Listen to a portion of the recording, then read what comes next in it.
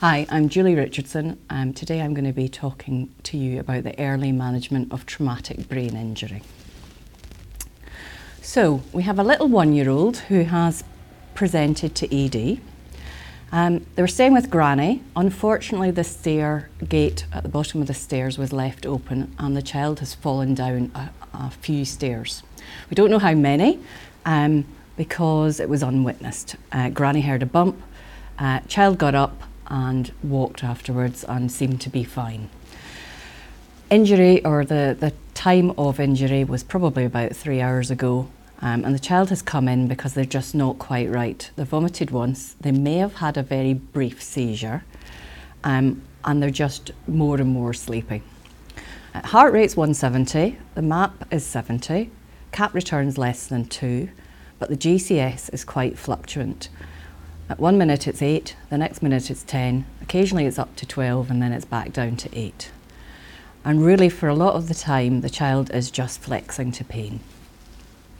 What do you think is going on? At this point I'm worried. We've had a history of an injury unwitnessed.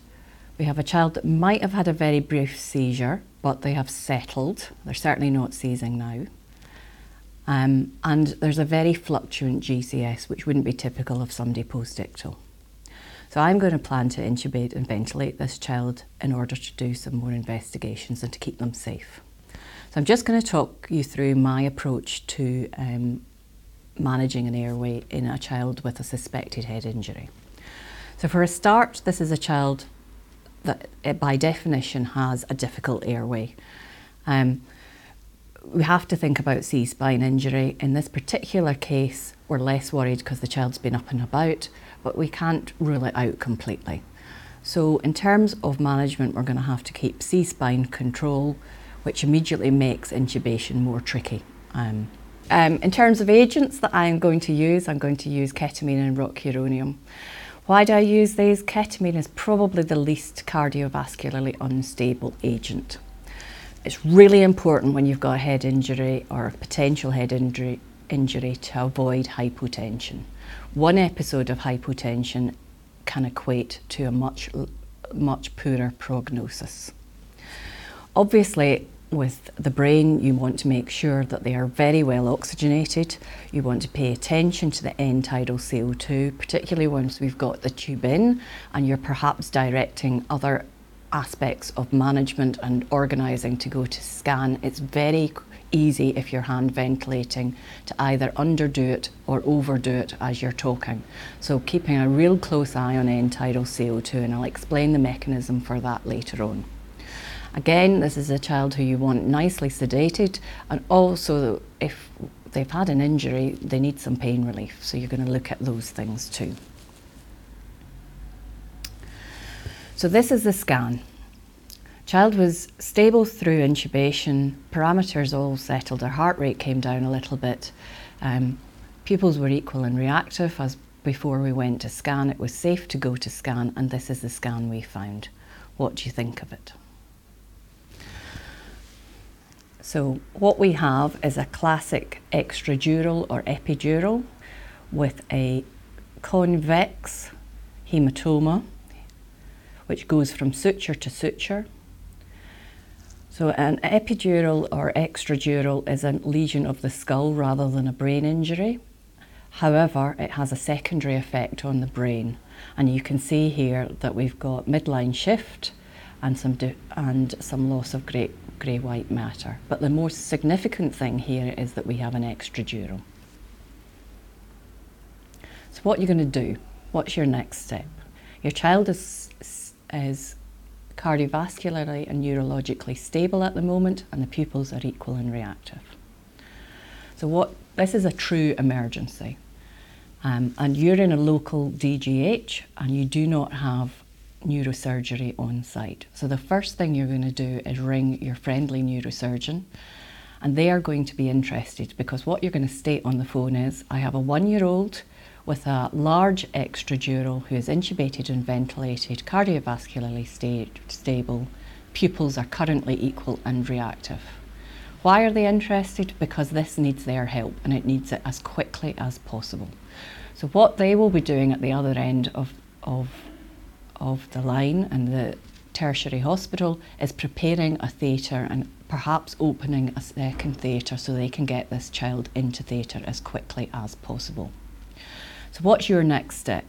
Well, you're going to give PICU a quick ring out of politeness and to let them know there's a child around, and if they are very useful in terms of giving you some further advice if you've forgotten everything I say in this talk.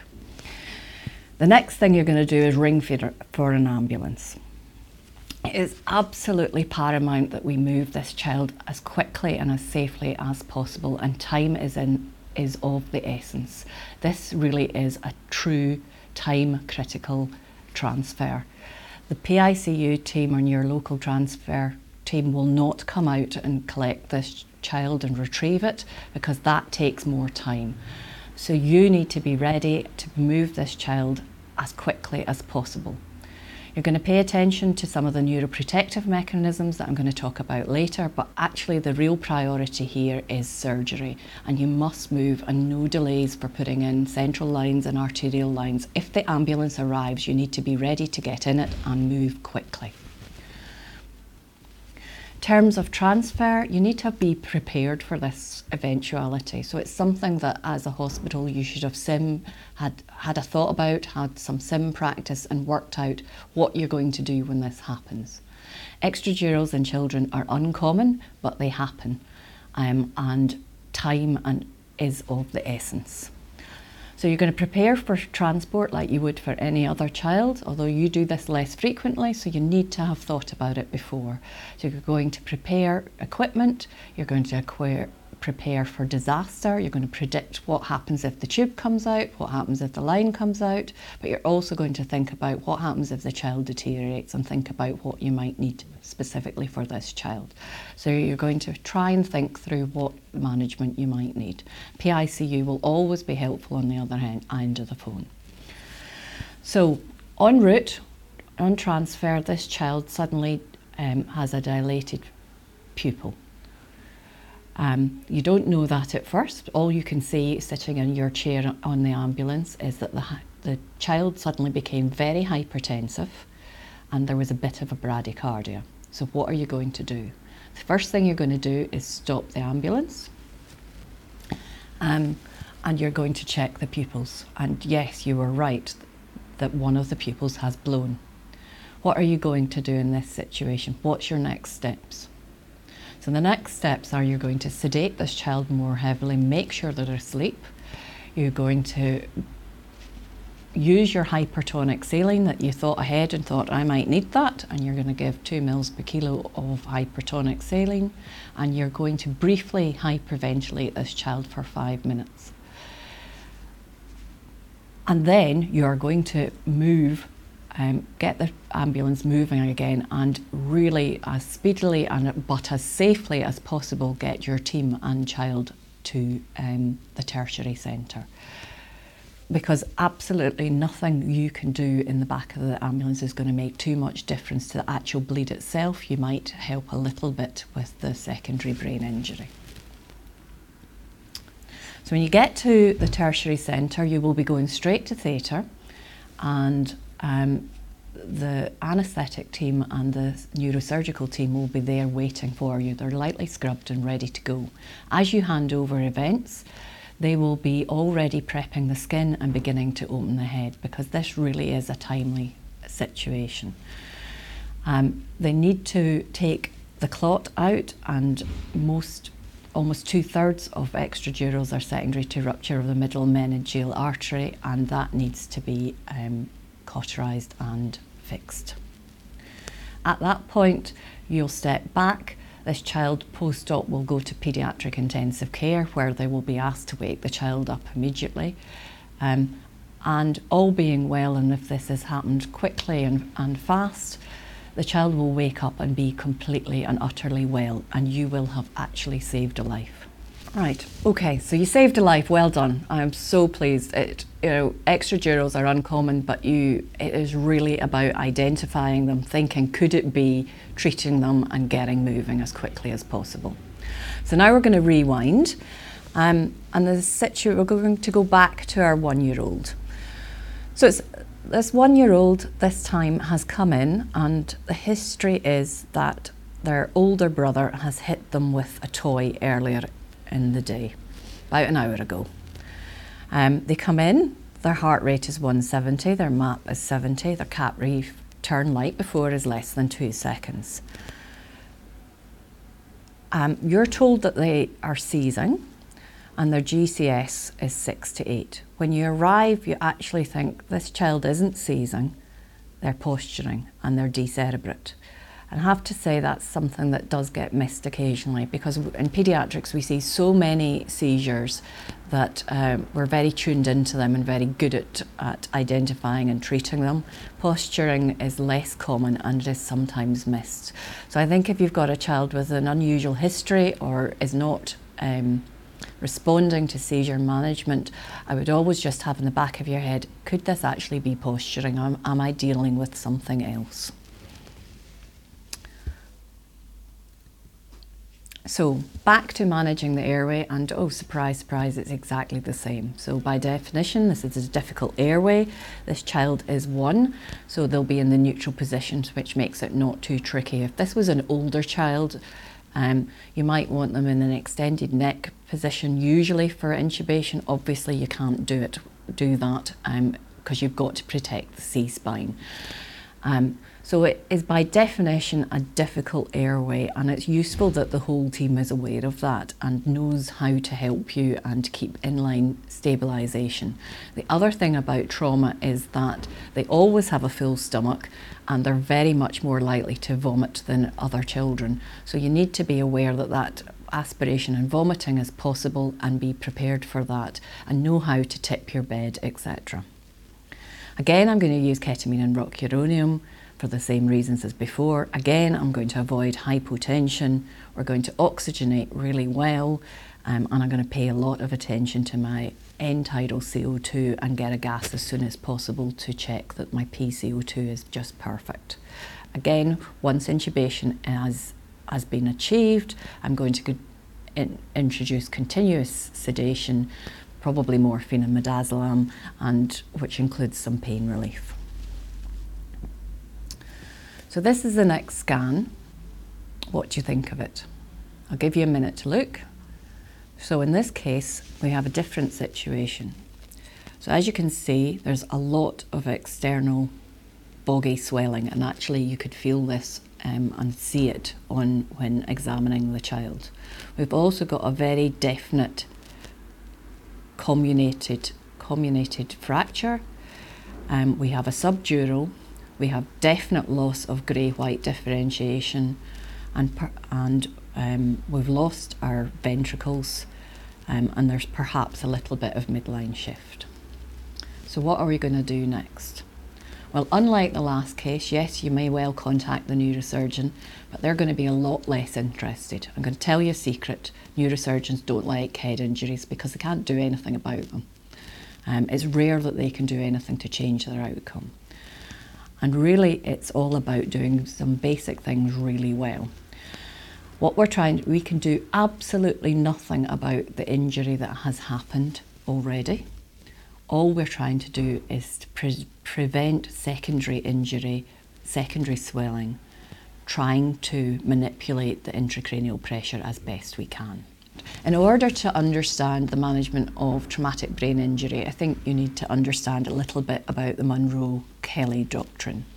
And that really is talking about the fact that you have a closed box in the terms of you being your skull, and there is only so much you can put inside it in terms of volume before it leads to high pressure. Obviously in an infant that's different because they have an open fontanelle, and that's why some infants get away with quite serious injuries, because basically they've got an open lid and the pressure is let out, and you feel that when you've got, say, a meningitis and they've got a full fontanelle. So in the usual circumstance in the skull you have three things. Mostly you have your brain taking up the vast majority of space, and then you've got a static volume of CSF and blood. Once you get to a point where the brain is injured or there's something extra in the brain, you're putting in extra pressure. So in the second diagram, this is where we have the extradural. So the extradural could be replaced by a tumour.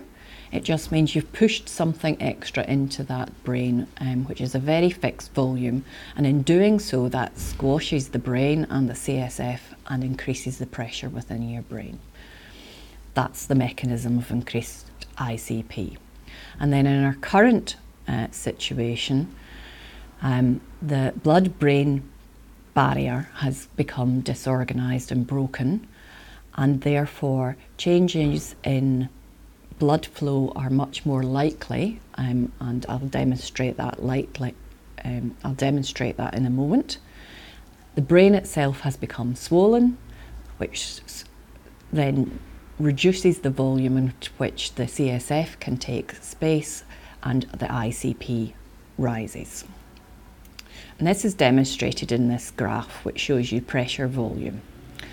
So in terms of, if you think of it a bit like a suitcase, so you have your suitcase, nothing in it, you put more and more clothes in, more and more and more, you try and close it, it closes, you open it, you put some more things in, it closes, but you're struggling more and more to get it closed.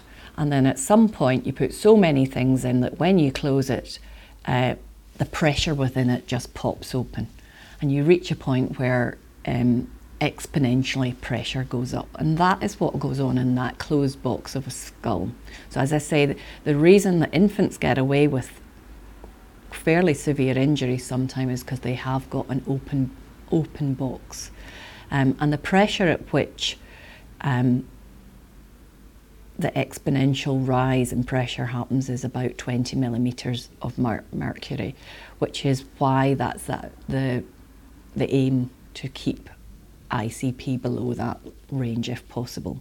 In a smaller infant, actually, we may be overestimating what it should be, and it may be 15 millimetres of mercury is where we should be targeting once we've got an ICP monitoring. But currently we're in the ED, we do not have access to an ICP monitor as yet, but there are some things that we can do to actually help and to try and alleviate and reduce pressure if we can. So it's really important to do the basics well, and I cannot emphasise this enough. And even when we go up to intensive care, this is the main emphasis of management. It's not the fancy stuff, it really is doing the basics well. So what are the basics? So if you haven't already, you're going to put this child head up, about 30 to 40 degrees. And why do you do that? It's basically about allowing your venous drainage to occur. It's about gravity and allowing blood to flow away from the head. Then you're going to pay attention to the lungs and your gases. You're going to oxygenate this child really well. Why are you going to do that? Because the brain lives on oxygen. So you want your SATs 96 and above. You want your PaO2 8 to 10 or more. You're also going to control your PCO2. We've talked about paying attention to your end-tidal CO2. Now we're going to talk about your PCO2. And it's really, really important. And I rarely say I want things to be perfect because it's impossible, and it is impossible, but I want that CO2 to be 4.5 kilopascals, or I want you to aim for that. And why do I want it to be absolutely perfect? Because physiologically it makes a huge difference to the amount of blood that you send to the brain and the amount of oxygen. So if your CO2 is too high, your blood vessels vasodilate, and you're putting more blood into the brain and causing a rise in ICP. If you reduce your CO2 down to the 3s, then your ICP will fall, which might sound like it would be a great thing, but the problem with that is you've actually led to vasoconstriction of the blood vessels, and you're actually limiting the amount of oxygen to the brain, which is not a good thing. So I want the CO2 to be perfect. In terms of other things that you need to manage, so blood pressure. So you want good blood pressure. You want to avoid hypotension.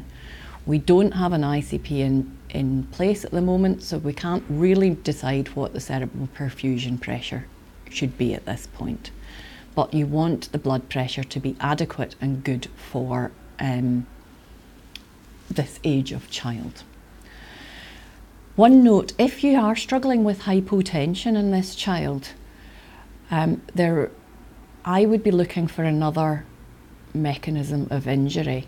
Is there somewhere else that this child is bleeding from? Is it the abdomen? Is it the pelvis? Is it in the thigh, femur injury? Because if the skull is closed, you should not be able to lose enough blood into your skull to drop your blood pressure. Obviously, if this is an infant, that can be very different. You can lose your whole circulating volume into your head, in which case that can be the only injury. But if you're having trouble with hypotension and you've not given drugs or anything that would cause that, look for another injury. The other thing you're going to do is you're going to pay attention to the glucose. You want to avoid hypoglycemia. The brain's fuel is oxygen and sugar, so if you don't have enough sugar, it's like a neuronal assassin and you will not have a good outcome. The other thing you're going to pay attention to is the sodium. I'm not worried if the sodium's a bit on the high side. I actually prefer it like that, but I would want to avoid hyponatremia and fix it. In terms of temperature, these days we want the temperature to be normal, and certainly we want to avoid pyrexia. Every degree C of temperature that rises above the 37 increases the metabolic rate exponentially, so just be careful. So avoid temperature. You want to sedate this patient really well. What you're trying to do is switch off as much brain activity as possible and really let this brain rest.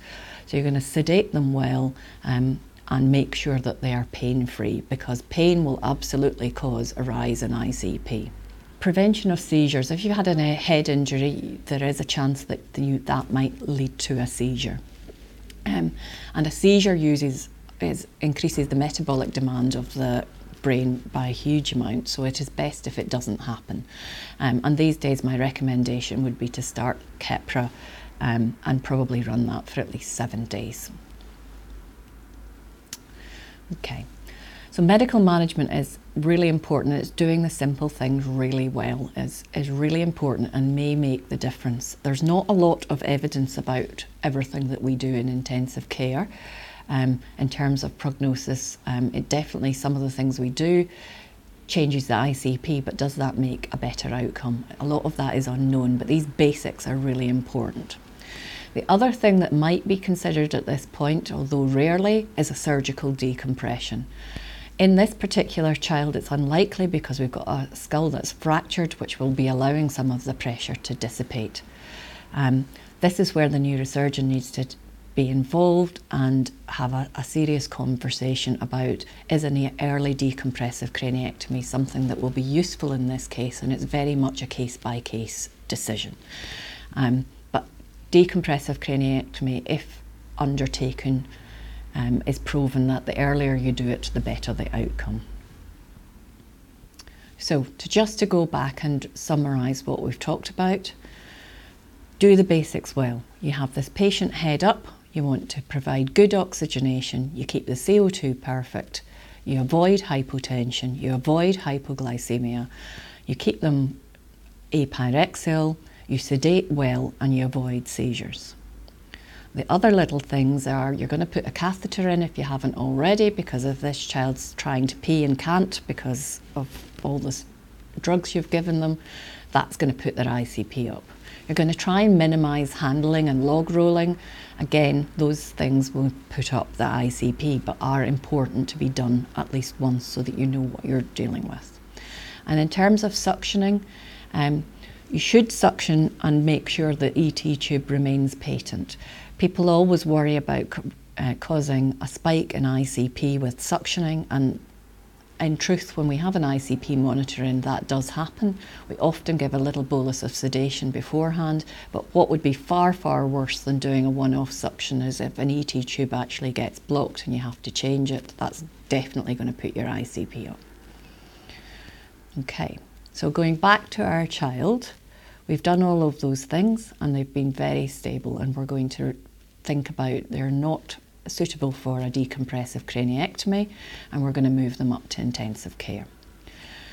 However, let's go back to the history. This was a child who seems to have a very severe head injury, and the story was of an older child hitting them over the head with a toy. That seems unlikely in view of what we found on scan and the way the child is behaving. So we're worried about safeguarding.